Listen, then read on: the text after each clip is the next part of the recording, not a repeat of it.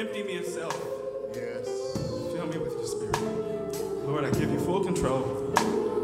And I just ask that you take editorial control with everything I say. Let it be your word. Let you speak through me, that you might be seen. Lord, when it's all said and done, I sit down. Any praise and any glory, let it go to Calvary, let it go to you, that we might lift your name up, put it in its rightful place. Lord, we just ask your blessing at this time. In Christ's name we pray.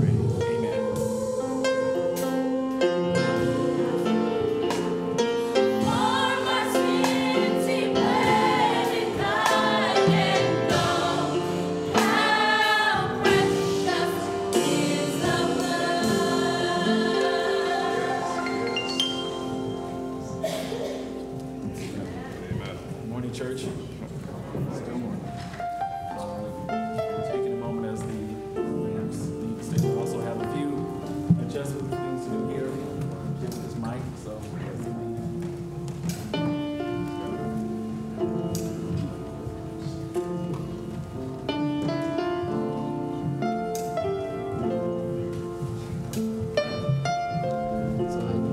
is this working?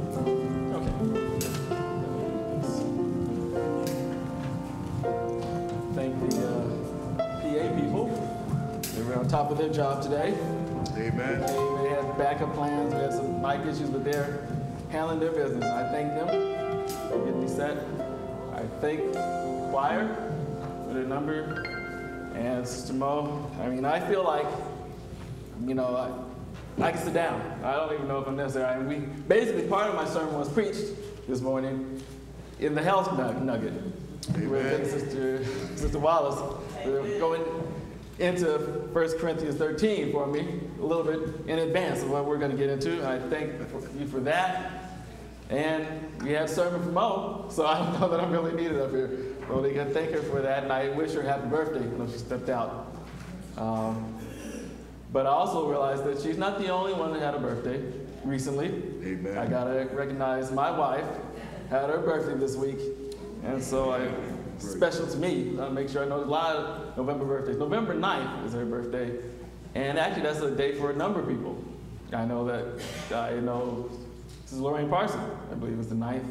And back in the back, Sister, yes, I see, it's November 9th also. Sister Dira. So there's some special people on the 9th, so I got one of them, though. And I want to thank you for my wife. It's good to see so many out. Today I'm glad to see my good friend Roy is out here.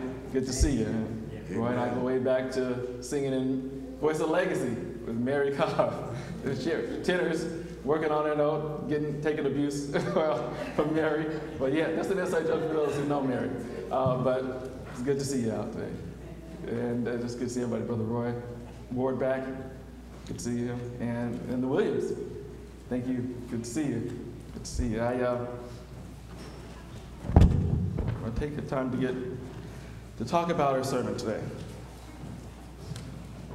Our topic is elementary love. So let's see. I'm going to start by, I don't need this. I'm not used to having this cordless, well, we'll see how this goes. I want to start by reading something. There was a book by a man named Robert Fulghum. You guys are going to have to bear with me today. I was kind of down part of the week with a cold, so still not quite over. But I'm asking, I know the Lord's going to bless, He's going to sustain me, so just bear with me. Robert Fulghum, he's an author and a minister, pastor. He wrote a book which is basically a compilation of short essays. But the name of the book is All I Really Need to Know I Learned in Kindergarten. Mm-hmm. And like I said, it's a lot of different essays, but the titles come from the first essay. All I Really Need to Know I Learned in Kindergarten. And that's going to be a starting point. Let me read that for you and just think about this. All I really need to know I learned in kindergarten. All I really need to know about how to live and what to do. And how to be, I learned in kindergarten. Wisdom was not at the top of the graduate school mountain, but there in the sandpile at Sunday school. These are the things I learned. Share everything. Play fair. Don't hit people. Put things back where you found them. Clean up your own mess. Don't take things that aren't yours. Say you're sorry when you hurt somebody. Wash your hands before you eat. Flush. Warm cookies and cold milk are good for you. Live a balanced life. Learn some and think some, and draw and paint and sing and dance and play and work some every day. Take a nap every afternoon. When you go out into the world, watch out for traffic, hold hands, and stick together. Be aware of wonder. Remember the little seed in the styrofoam cup? The roots go down and the plant goes up, and nobody really knows how or why, but we are all like that. Goldfish and hamsters and white mice and even the little seed in the styrofoam cup, they all die. So do we.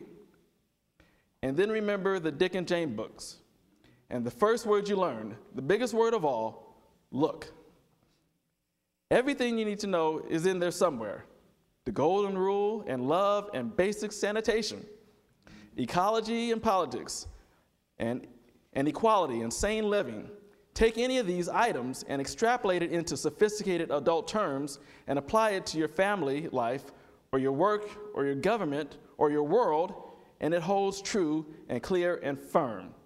Think what a better world it would be if all the world had cookies and milk about 3 o'clock every afternoon and then laid down with our blankies to take a nap. Or if all government had basic policies to always put things back where they found them and to clean up their own mess. And it is still true, no matter how old you are, when you go out into the world, it's best to hold hands and stick together. So, everything, all I need to know, I learned in kindergarten. You know, that little things, some people like to look at stuff from a different perspective. And we get old and we think we have accomplished or achieved something, and we forget about basic, elementary, simple things.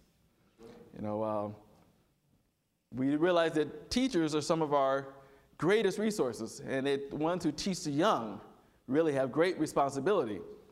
They're the ones setting foundations, and foundational things are important. You know, the beauty of simple truths.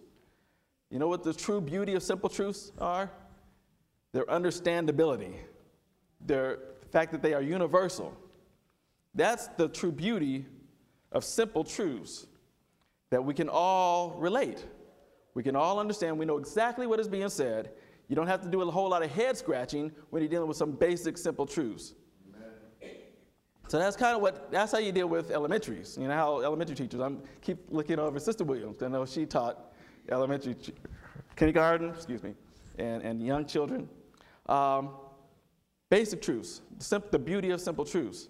Now that's really how Jesus taught too. He was an effective and efficient communicator. His words got across. We understood. Nobody simplified things like Jesus. Jesus presented spiritual truths in simplistic, understandable manner. He used parables, and he used them to illustrate things that people could understand. He talked about a field, they were farmers. Everybody understood what he meant in his parables. He gave us the golden rule and the Beatitudes. These are some life-guiding materials presented so simply and plain that sometimes now we don't even realize how significant they are. A lot of times we tend to minimize things that appear simplistic. But you know, when we do that, we have a tendency to miss out some deep spiritual benefits and blessings.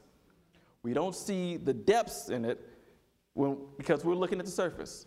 We're just seeing things at a surface appearance, and we don't have any desire to look beneath or to go deeper. You know, when we talk about the golden rule and the Beatitudes, you know, there's so much that can be mined from those things if only we had an interest in mining for spiritual truths. You know, I realize that The Beatitudes were recently, within, I think, the last year, was a focus of study and prayer meeting. Every week different week going through the Beatitudes. Now, I have to admit that I haven't been to prayer meeting in a little while.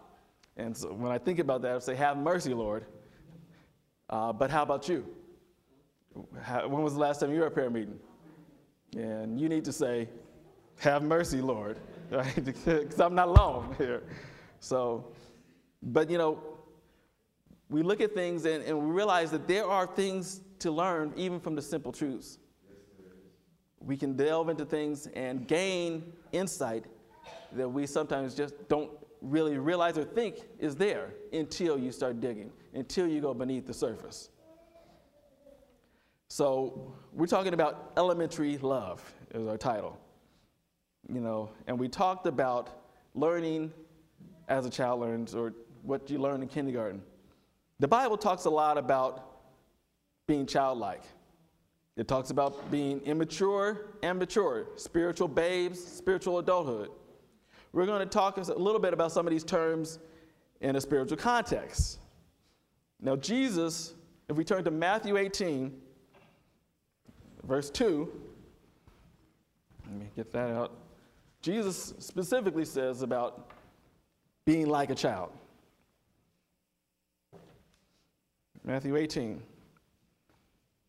Let me read here. And he called a little child to him and had him stand among them. And he said, I will tell you the truth. Unless you change and become like little children, you will never enter the kingdom of heaven. Amen. So Jesus specifically mentioned being like a little child. Now, there's a difference between childlike and childish. Childlike, the characteristics of a child versus the mannerisms of a child. And when we look at that, conversely, that's just talking about character and mannerisms, not even talking about child intellect. Because we know that children actually learn a lot quickly. They absorb, they take in so much. They're like sponges when they can get an environment and learning. Sometimes we need to, as far as languages, I know that they can learn so much as a young child just picking up language, and they'll learn it without necessarily books or anything. And we get old, and I know I'm struggling. I'm still saying, I'm going to work on my Spanish. It's coming, but I wish I had that ability to just take it in like the children do. But, they have minds. God has blessed everyone with minds that have the ability to just absorb things as they experience it. And that's what children do. But when we talk about what God was talking about, being childlike, is just about when we think about children, what is one of the key characteristics of childlike action that God was referring to? It was, I would say, trust. Childlike trust. Little child knows they're trusting their parents completely. They know that their children will provide and supply their need. They cry, they know that their parent will pick them up. They trust completely. Young children have that ability to completely trust in their parents to provide. How about us? Do we trust our Father to provide? Completely trust our Father to provide? There's an aspect of children that as they grow, they tend to want to show their independence. They want to start making their own decisions. They want to do their own thing, or at least to show to their parents that, hey, I can do certain things. Now, that's normal as children grow. From a spiritual Christian perspective, this can be problematic, dangerous even at times. Insisting upon our independence from who? Our Heavenly Father, to show I can do it my way, that puts you in dangerous territory, I would say.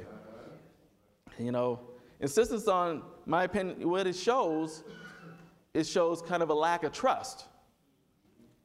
And it's not so much even saying that God can't provide, but sometimes we say, God can't provide what I want the way I want it.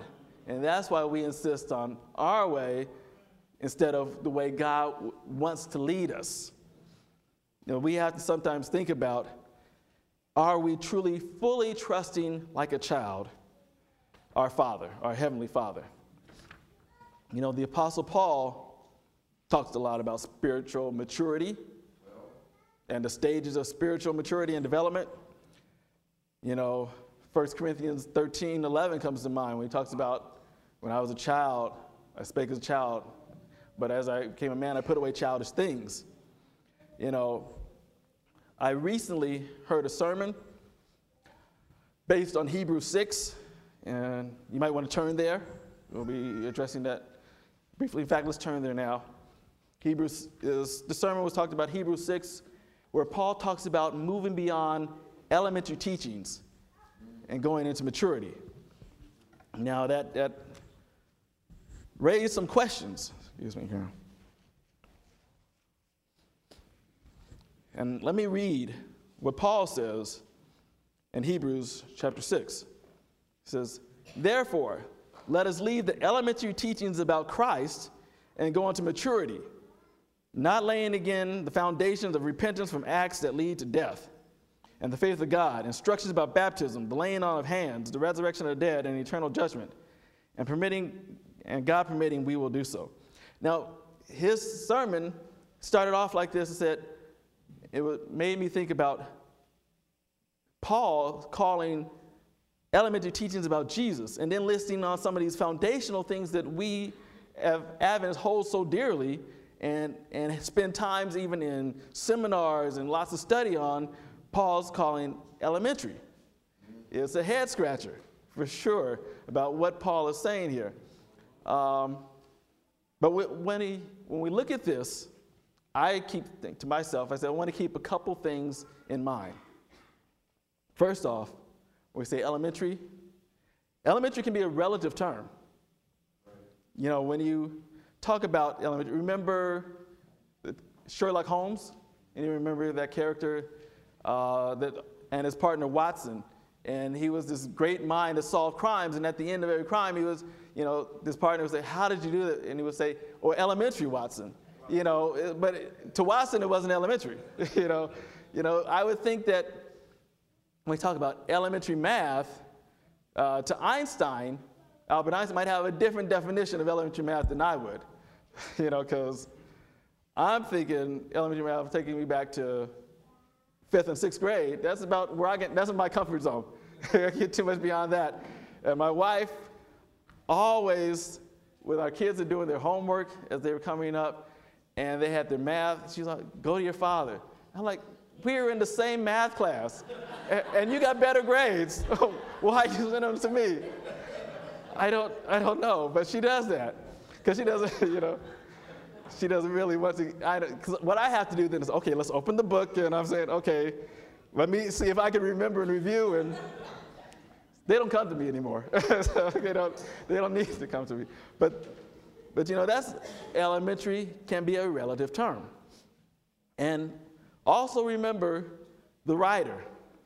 Each Bible writer has their writing style. Each Bible writer had their own personal teaching style.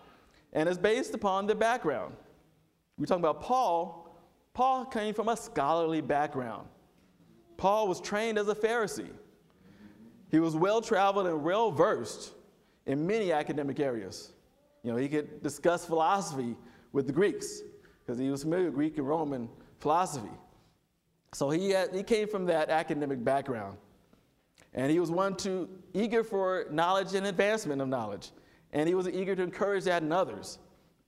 So we have to keep in mind when we talk about what it talks in the Bible about elementary and what's beyond elementary, that we keep things fairly aware of the relativeness of some of these things. But let's talk about how we can grow spiritually, how we can attain spiritual advancement.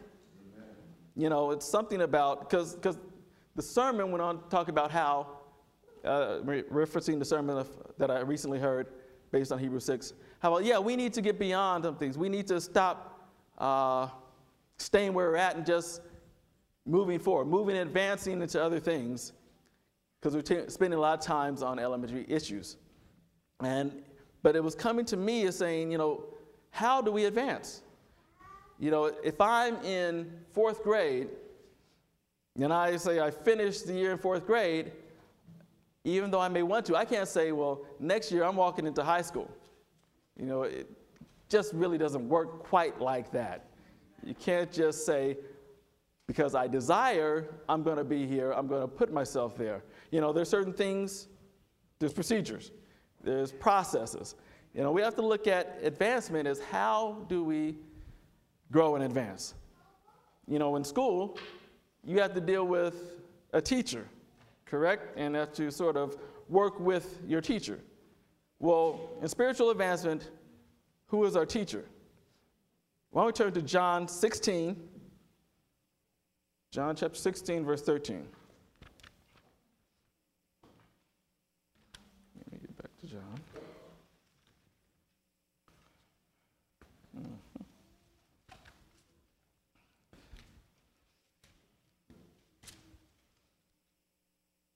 Okay.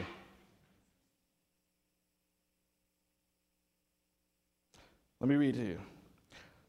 And I'm reading from NIV version. He says, but when he, the Spirit of truth, comes, he will guide you into all truth.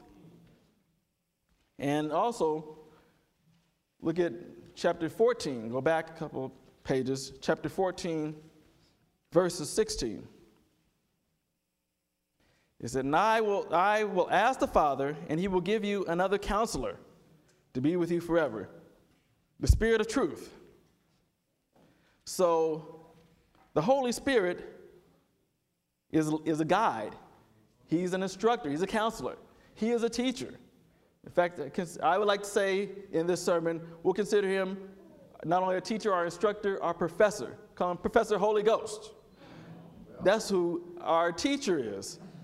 And so we have to work with our teacher as we advance. Amen. You just don't say, okay, I'm through with this, I'm moving on. There's certain things as showing that you've accomplished something, you've gained a certain proficiency before you move on. They give you degrees of diploma that says, hey, you were proving yourself capable in this area at this level. So we sometimes people get held back in school because they haven't shown proficiency. We need to be able to demonstrate competency and proficiency in areas in order to advance to the next level. Now, I won't necessarily say that we have to show that we master a subject matter, because in the spiritual realm, mastering something sometimes is a little much, maybe beyond the scope of what human limitations allow us to do. But we should be able to show competency and proficiency in certain areas. And then I think when we talk about John 16:13, said he will lead you into all truth. I get the feeling the Holy Spirit is not wanting to hold you back. Doesn't have a desire to keep you on the elementary level. But he's desiring to teach you and lead you on. But he's also trying to work with you to get the competency at the basic level. You don't want to go into college algebra and you haven't gone past 4th grade math. You are going to be in bad shape. You need to show that you can show competency as you progress in each level. So when we talk about elementary issues, elementary love, let's talk about keeping that in mind about how the Holy Spirit will instruct us and show us that we've shown competency and proficiency in certain levels before we move on. Let's look at the whole thing of love, the subject of love. Love is one of the most basic spiritual truths there is. But it's also, just one that we don't fully understand. We all are familiar with the term love. We know it. But I'm going to suggest to you that we cannot fully comprehend God's love, because it's different for a number of reasons, different from our concept of love. First off, the human mind can only handle so much. we are finite creatures. And as finite creatures, we have a hard time with concepts on an infinite level. You know, you look at math, you talk about the number line, and you can go on and on, add one, and that's, you know, okay, I believe that you have, but, you know, we're just used to everything having a beginning, everything has an end. That's our world. That's what we're familiar with. And so wrapping your mind sometimes around the concept of infinity is difficult. And let me tell you, God's love is truly infinite. Amen. You know, it goes on and on. So because of that, because of our human mind, and also secondarily because human vocabulary is limited, you know, it's hard for us to communicate and to understand that words that we can deal with, how to deal with God's love, how to fully understand and accept the full impact of God's love. You know, there's tons of different words. You know, you go through the thesaurus, there's a lot of different words for certain things. And in the English language, there may have different words that have different meanings. You know, I know that, like I said, I'm working on my Spanish. I want to work on my Spanish. I know they have different words that say the same thing, but that's based on the context. You would use this or use that. So words have different meanings, but even if we used the most beautiful language, using the most glorious words, we would still only have a glimpse of God's true love for us, because we can't put it into words. God's love is so beyond what we know or what we can express. But God loves us so much that he's tried through the ages to convey his love to us. Ever since the appearance of sin in this earth, God has tried various methods and means to get the message of his love across to his children. You know, everything from the sacrificial system, you know, the deliverance of the children of Israel from Egypt, the guidance and the leadership provided all throughout the time of their going into bondage and out of bondage through judges, prophets, and kings, all of that. God's trying to show, I love you. God had the whole ministry of Hosea to express this, the illustration of his love. How go after this woman that doesn't really care about you, that's going to be unfaithful to you. Let me show you how I feel, how my love is, a demonstration of how my relationship with you has been, how you have ignored me, gone off and do your thing. God has tried all different ways to convey his love to us. You know, but it got to the point that we still had difficulty fully grasping that. Because, like I said, the children of Israel would be, oh yes, Lord, for a while, and then turn back to doing their thing, insisting for their independence, trying to show their so-called maturity, wanting to do their thing. God got to the point where the best thing he could do, his son came down here and lived the life to show us love. He lived the love in front of us. He lived it in front of us, and he died all to show his love. He modeled love for us while he was here. But, you know, we still have sometimes a hard time grasping the concept of elementary love. For a number of reasons. And let's for example, let's look at 2 Corinthians 5:14. Turn with me there.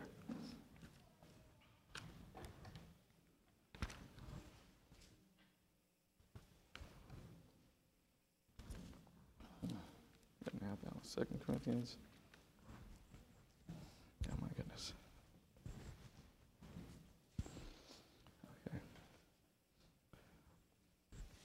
Okay. Okay, 2 Corinthians 5:14. Now, I'm going to actually just show it as, it's not in this translation, but the love of God constraineth us. That's as far as we're going to go. The love of God constraineth us. What does that mean? When we're talking about the concept of love, what is God trying to say? Does that mean God's love ties us down? Does God's love have us on lockdown? You know, is it just terminology? let's look at something, because God gave the institution of marriage to us, to the human race, and he uses it to convey the love relationship he wants to have with his creation. So in light of a marriage context, is Paul saying God's love is like a ball and chain that ties us down, that sort of keeps us from doing what we want to do? You know, when we talk about marriage, young single people, they like to talk about how they're not tied down. I'm free. You know, I got no chain tying me, no strings attached. I'm a free agent. Well, you know, and they used to rub that in the face of some of the married guys who, you know, are calling in, checking with their wives, that type of stuff. But, you know, when they talk about free agent, what are they really saying? You know, to me, what they're really saying is, I don't have anything. You know, I'm a free agent. You don't have nothing. What's a free agent doesn't get paid until he signs a contract with somebody, right? He has to make some type of agreement with something. Until then, you're nothing. You got nothing. So all these people talking about, I'm a free, you got nothing. Okay, let's be honest. Now, the love of God, as opposed to having nothing, the love of God is something. The love of God is tangible, something you can hold, and something that will hold you. Just like in a marriage, you got somebody that you can hold and that will hold you. Now, God's love does not make us henpecked, nor is it abusive, but his love envelops us. It surrounds us. We are wrapped up in his love. So we're not alone, blowing in the wind. We have something that's holding us. When we talk about God's love constrains us, consider God's love holds us. Yes. Do you like being held? Would you appreciate being held? God wants to hold. That's what God's love keeps us and holds us. That's, you know, we look at love, we got to open our mind to certain things of what God is really trying to get across to us about how he wants to relate to us. You know, to experience that loving hold, you got to have somebody, right? Amen. You got to have somebody to hold you, somebody you can hold. You got to have a love connection. And who do you have the love connection with in the spiritual sense? You got to have it with Christ. If you want love, Christ is the source of love. Love comes from God. So if you don't have that love connection, then yeah, you're back to being a free agent. You know, you don't have nothing.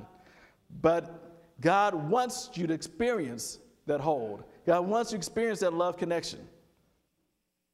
So how is God's love expressed? Well, now we're getting back to kind of areas where we talked about in our scripture reading.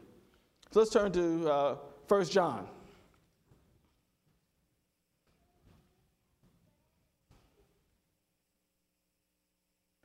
Now, our scripture reading was found in 1 John chapter 4. But let's actually start 1 John chapter 3. And I want to read verse 11. A couple of verses there, verses 11 and 16. I'm reading, "This is the message you've heard from the beginning. We should love one another." So we're saying this is not necessarily new. This is ancient concept. From the beginning, we should love one another. Well, that shows how we are to express God's love. Let's look at verse 16. It says, "This is how we know what love is. Jesus Christ laid down his life for us, and we ought to lay down our lives for our brothers." That's talking about the love that God has is a sacrificial love. It's a love that's giving, even to the point of laying down your life. And he's calling us to show that as we want to express God's love, these are ways God's saying we should be expressing it. Let's turn over to chapter 4 and back to our scripture in verse 7. It says, "Dear friends, let us love one another, for love comes from God. Everyone who loves has been born of God and knows God. Whoever does not love does not know God, because God is love. Look at verse 11. Dear friends, since God so loved us, we ought to love one another. No one has ever seen God, but if we love one another, God lives in us, and his love is made complete in us. I love that verse. No one has ever seen God, but if we love one another, God lives in us. You know, we talk about expressing love, but sometimes as believers, it just seems like we're not seeing that expression. It's a hard thing sometimes to express love like it's showing here, loving one another. Why is that? You know, I think part of the reason is, I think we have a problem with that concept or definition of love is because we're using our own reference material to define love. You know, we're not turning to where we should. When we talk about how we define love, we're using the dictionary of TV and movies to define love. We use the reference of what's playing on our iPod to define love. The songs of love there is what love is all about, right? Or we access the software of cultural and societal norms to define love. You know, what's going on in society around me? What are they doing, you know, in San Francisco? What are they doing, you know, what's the young people doing? What is going on in the context of the world around us? That's how we define love sometimes. And we're looking at different reference sources for our definition instead of turning to God's reference book, which is the Bible. The source of the definition for divine love is defined in his book. You know, we've got to turn to the right source to gain a knowledge of love. And once we do that, then we're going to start growing and gain a concept of this elementary subject of love. Because we need to do a better job on this elementary subject of love in this church.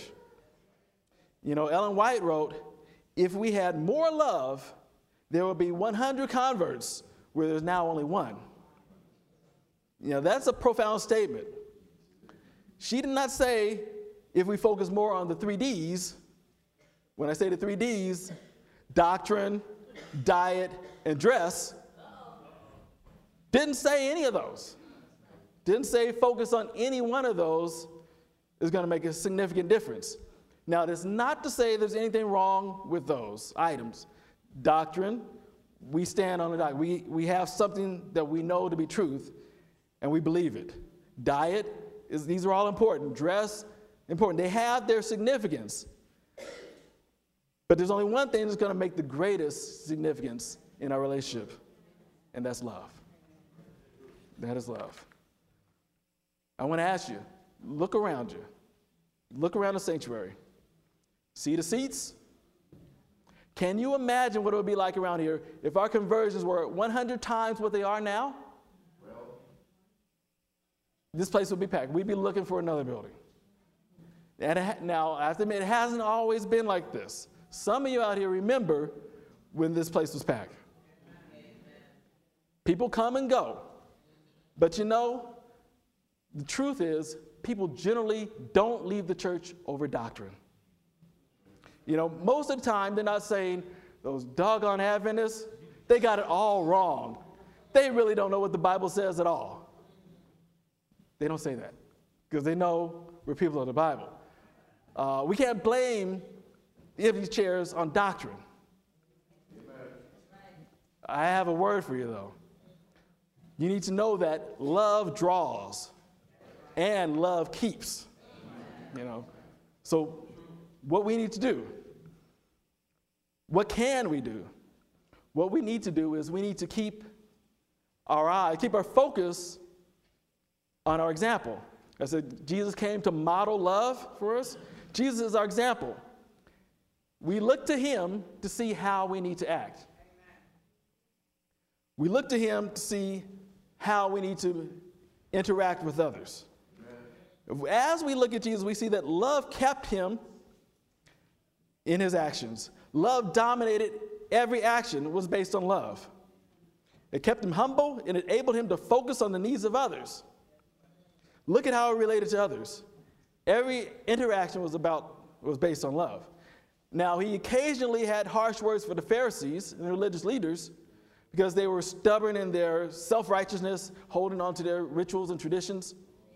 But he never had a harsh word for a true seeker. Somebody was earnest, he didn't have harsh words for them. His words were loving. His words were kind because he knew their heart.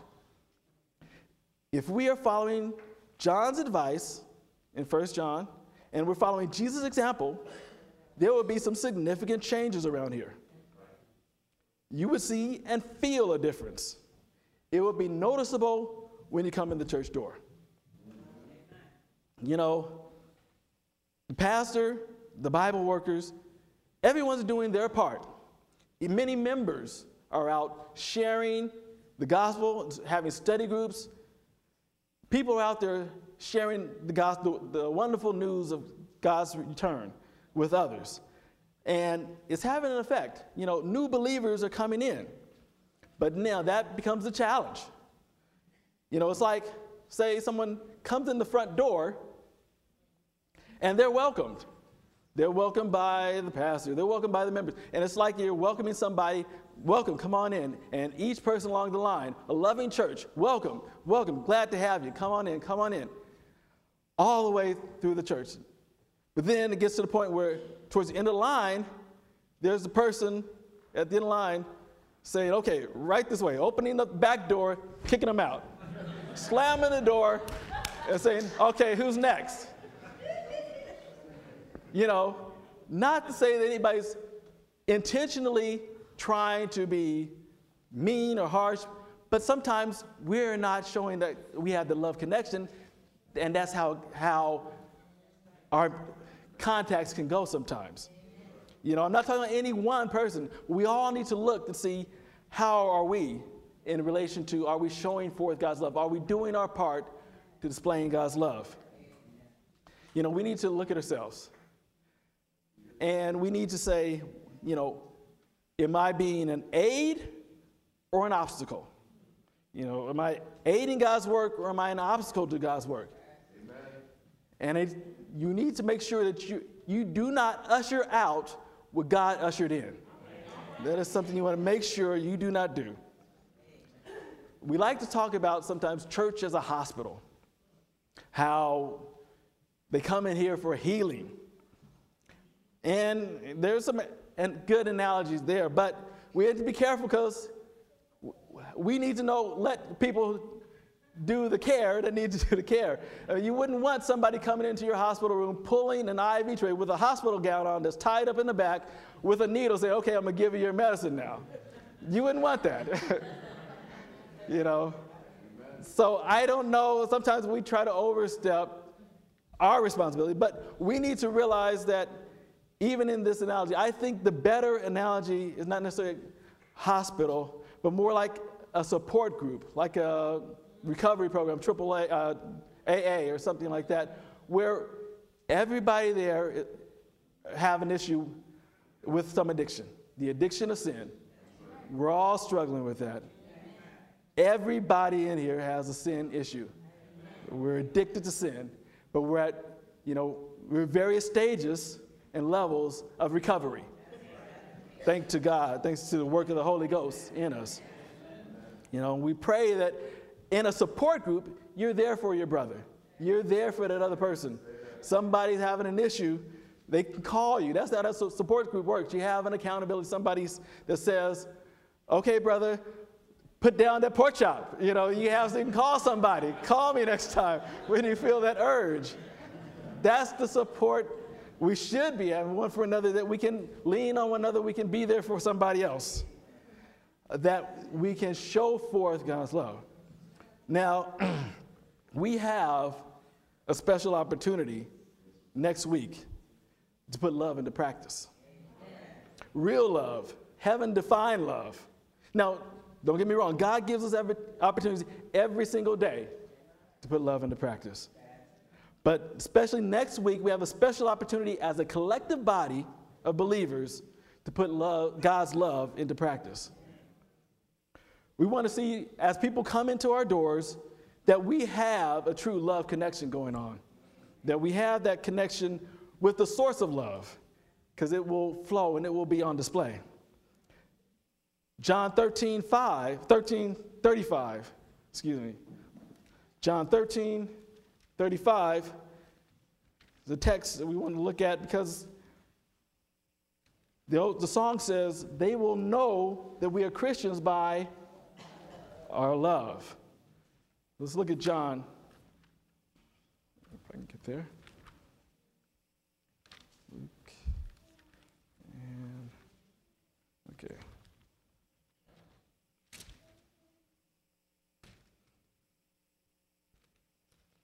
Yeah.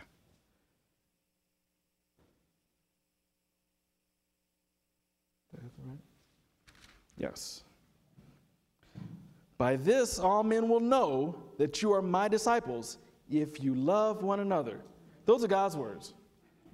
Those are God's words, not mine. So they will know that we're Christians by our love that we show one to another. If we're following Jesus' example and we consider ourselves servants of Jesus, it will show as we become servants of men. If we are true disciples of Jesus, we will let that principle of WWJD guide our lives. Now, I know there's a lot of people that consider that a simplistic, elementary, and too simplistic to be practical. But, isn't that what a disciple is all about? How we're supposed to think of what would Jesus do? And if you find yourself in a situation where you don't know the answer to what would Jesus do question, then ask him. Maybe to get on your knees and ask. Because I'm sure he will reveal that. The Holy Spirit wants to let you know how you handle each and everything. He's not leaving you alone. You're not left alone. Turn to your reference material, and you'll get your answer. But never be afraid to show real love. Our example, Jesus was not. Jesus didn't worry about some of the things that we tend to worry about or that we trip over.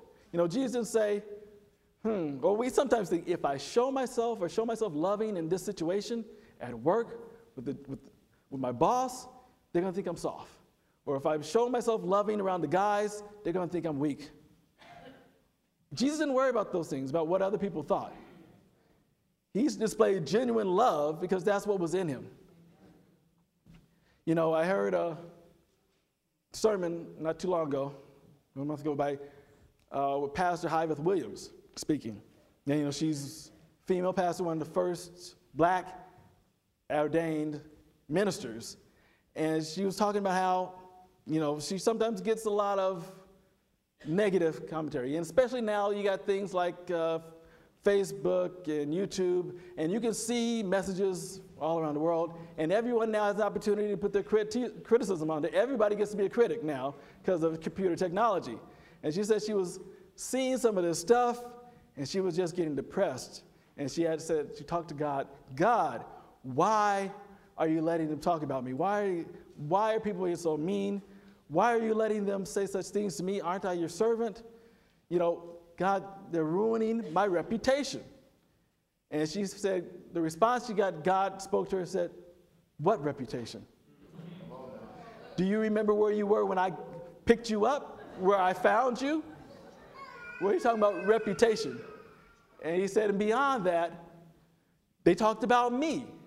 So you think, why should you be worried about your reputation when they talked about me? They talked about God being someone who ate and drank with sinners, and if he knew who they were, he wouldn't be with them. Did that stop God from showing love to those around them, to those sinners, to those outcasts of society? No. He didn't let the concerns of those around him stop him. He didn't care about what they thought about what his so-called reputation in this earth would be. He had that connection, that love connection that led him to show love to everyone he came in contact with. So how do we have that same love Jesus had? Well, we do it by keeping our focus on Jesus, our example, and by keeping our connection with him through the working of the Holy Spirit. So we know that the Bible says God is love, right? I mean, the Bible said, we saw that John told us that in 1 John. But God is love, that means God the Father is love? Yeah. Well, that means God the Son is love, Jesus is love? That means the Holy Spirit is love. Amen. Yes, God, all three are God, so all three are love. God is love. All three. So, going back to Paul, the one who talked about growing beyond the elementary teachings, but it turns out he's the one that gives the best description of love. Let's turn to 1 Corinthians 13. And as you heard even from the health nugget, 1 Corinthians 13 is often known as the love chapter. Now, Paul hit it right on the nail on the head on this one when we're talking about description of love. And what I want to look at right now is verses 4 through 8. At least at 4 through 8, the first part. Love is patient. Love is kind. It does not envy. It does not boast. It is not proud. It is not rude. It is not self-seeking. It is not easily angered. It keeps no record of wrong. Love does not delight in evil, but rejoices with the truth. It always protects, always trusts, always hopes, always preserves. Love never fails. You know, that is essentially a great description of Jesus, of God. God is each of God. If we just change, God is loving. God is patient. God is kind. God is not envious. We could go through each one of those and put God's name in there, and it will fit because God is love. The question is, can we put ourselves in there yet? Are we able to do that? That may be more of a challenge. Because love never fails. God never fails. So we need to keep that love connection until we get to the point where we can see we put our name in there. But that is a perfect description of God and Jesus in his ministry. You know, Sister White also says that we should spend every day some time daily contemplating the life of Christ. Amen. If we spent time contemplating the life of Christ, we would see love in action from the pages of the Bible. It would get into our mind and it would flow out. Amen. You know, it's also said that we could spend time every day reading at least 1 Corinthians 13. Just reading that every day. The concept of love, driving it home. But let's look at the first 3 verses of this chapter. 1 Corinthians 13. If I speak in the tongues of men and angels, but have not love, I'm a resounding gong or a clanging cymbal. If I have the gift of prophecy and can fathom all mysteries and all knowledge, and I have a faith that can move mountains, but I have not love, I am nothing. If I give all my possessions to the poor and surrender my body to the flames, but have not love, I gain nothing. That's heavy to me.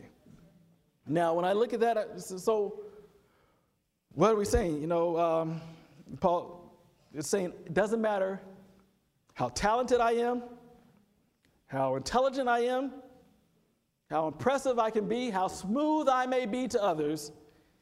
If I don't have love, it's meaningless. It has no value. So how do we respond? Does that mean that then I don't need to worry about my skills and my abilities? I don't need to try even to develop myself in those areas. No, that's not what Paul is saying. We're telling you, hone your skills, work your talents, but work your love more. Amen. Focus on the love as much or more than any ability you've been given. Amen. Focus on developing your love. Develop your skills, develop your love even more. So we need to develop, in that development, we need to let Professor Holy Ghost lead you. Amen. Help him to work with you, and you will grow, show your competency on these elementary levels. You'll be showing that you're fully competent as the Holy Spirit works with you, and you will find yourself showing forth God's love. And as the Holy Spirit works, you'll see so many other amazing truths that he wants to bring you. He wants to bring you to all truth. That's what the Holy Spirit wants to do. As you let him work, don't be resistant. Let the Spirit work. Work with the Holy Spirit. He wants to bring you through showing forth God's love through you to others. Now, can I ask Sylvester to play Falling in Love with Jesus? You know, and I'm going to ask, I have a cold, so I'm not really going to be the one to do a lot of vocalizing after speaking for this long. But, you know, we need to think as we close. As you've heard the message, there's going to be different reactions because everyone has their thoughts about love. But again, where's your reference material for love? You know, I want you to sing with me on this.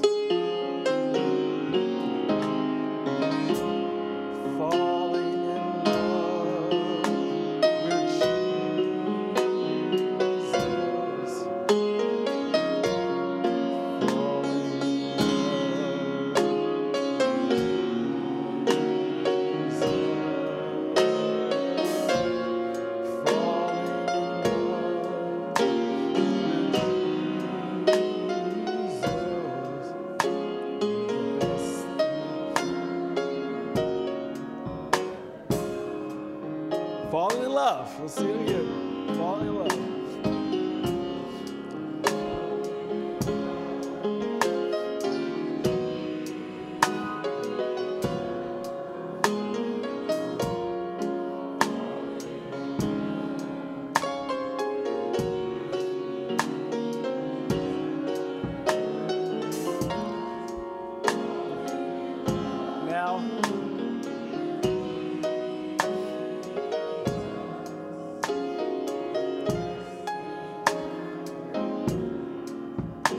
Just for a second there, we'll hold off. You know, you may think you know love, you think you have a definition, but maybe you learned today that you didn't have the right definition of love. Maybe you've learned that, you know, there was somebody that came 2,000 years ago to model love for you. And you know how it is when you see a model, they look good in what they're wearing. Makes you want to put it on, right?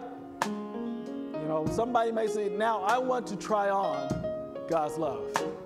I want to see how it looks in my life. I want to put that new definition that I just found out into practice. You haven't been caught up in the world's definition of love. It hasn't gotten you anywhere. You realize you're just a free agent.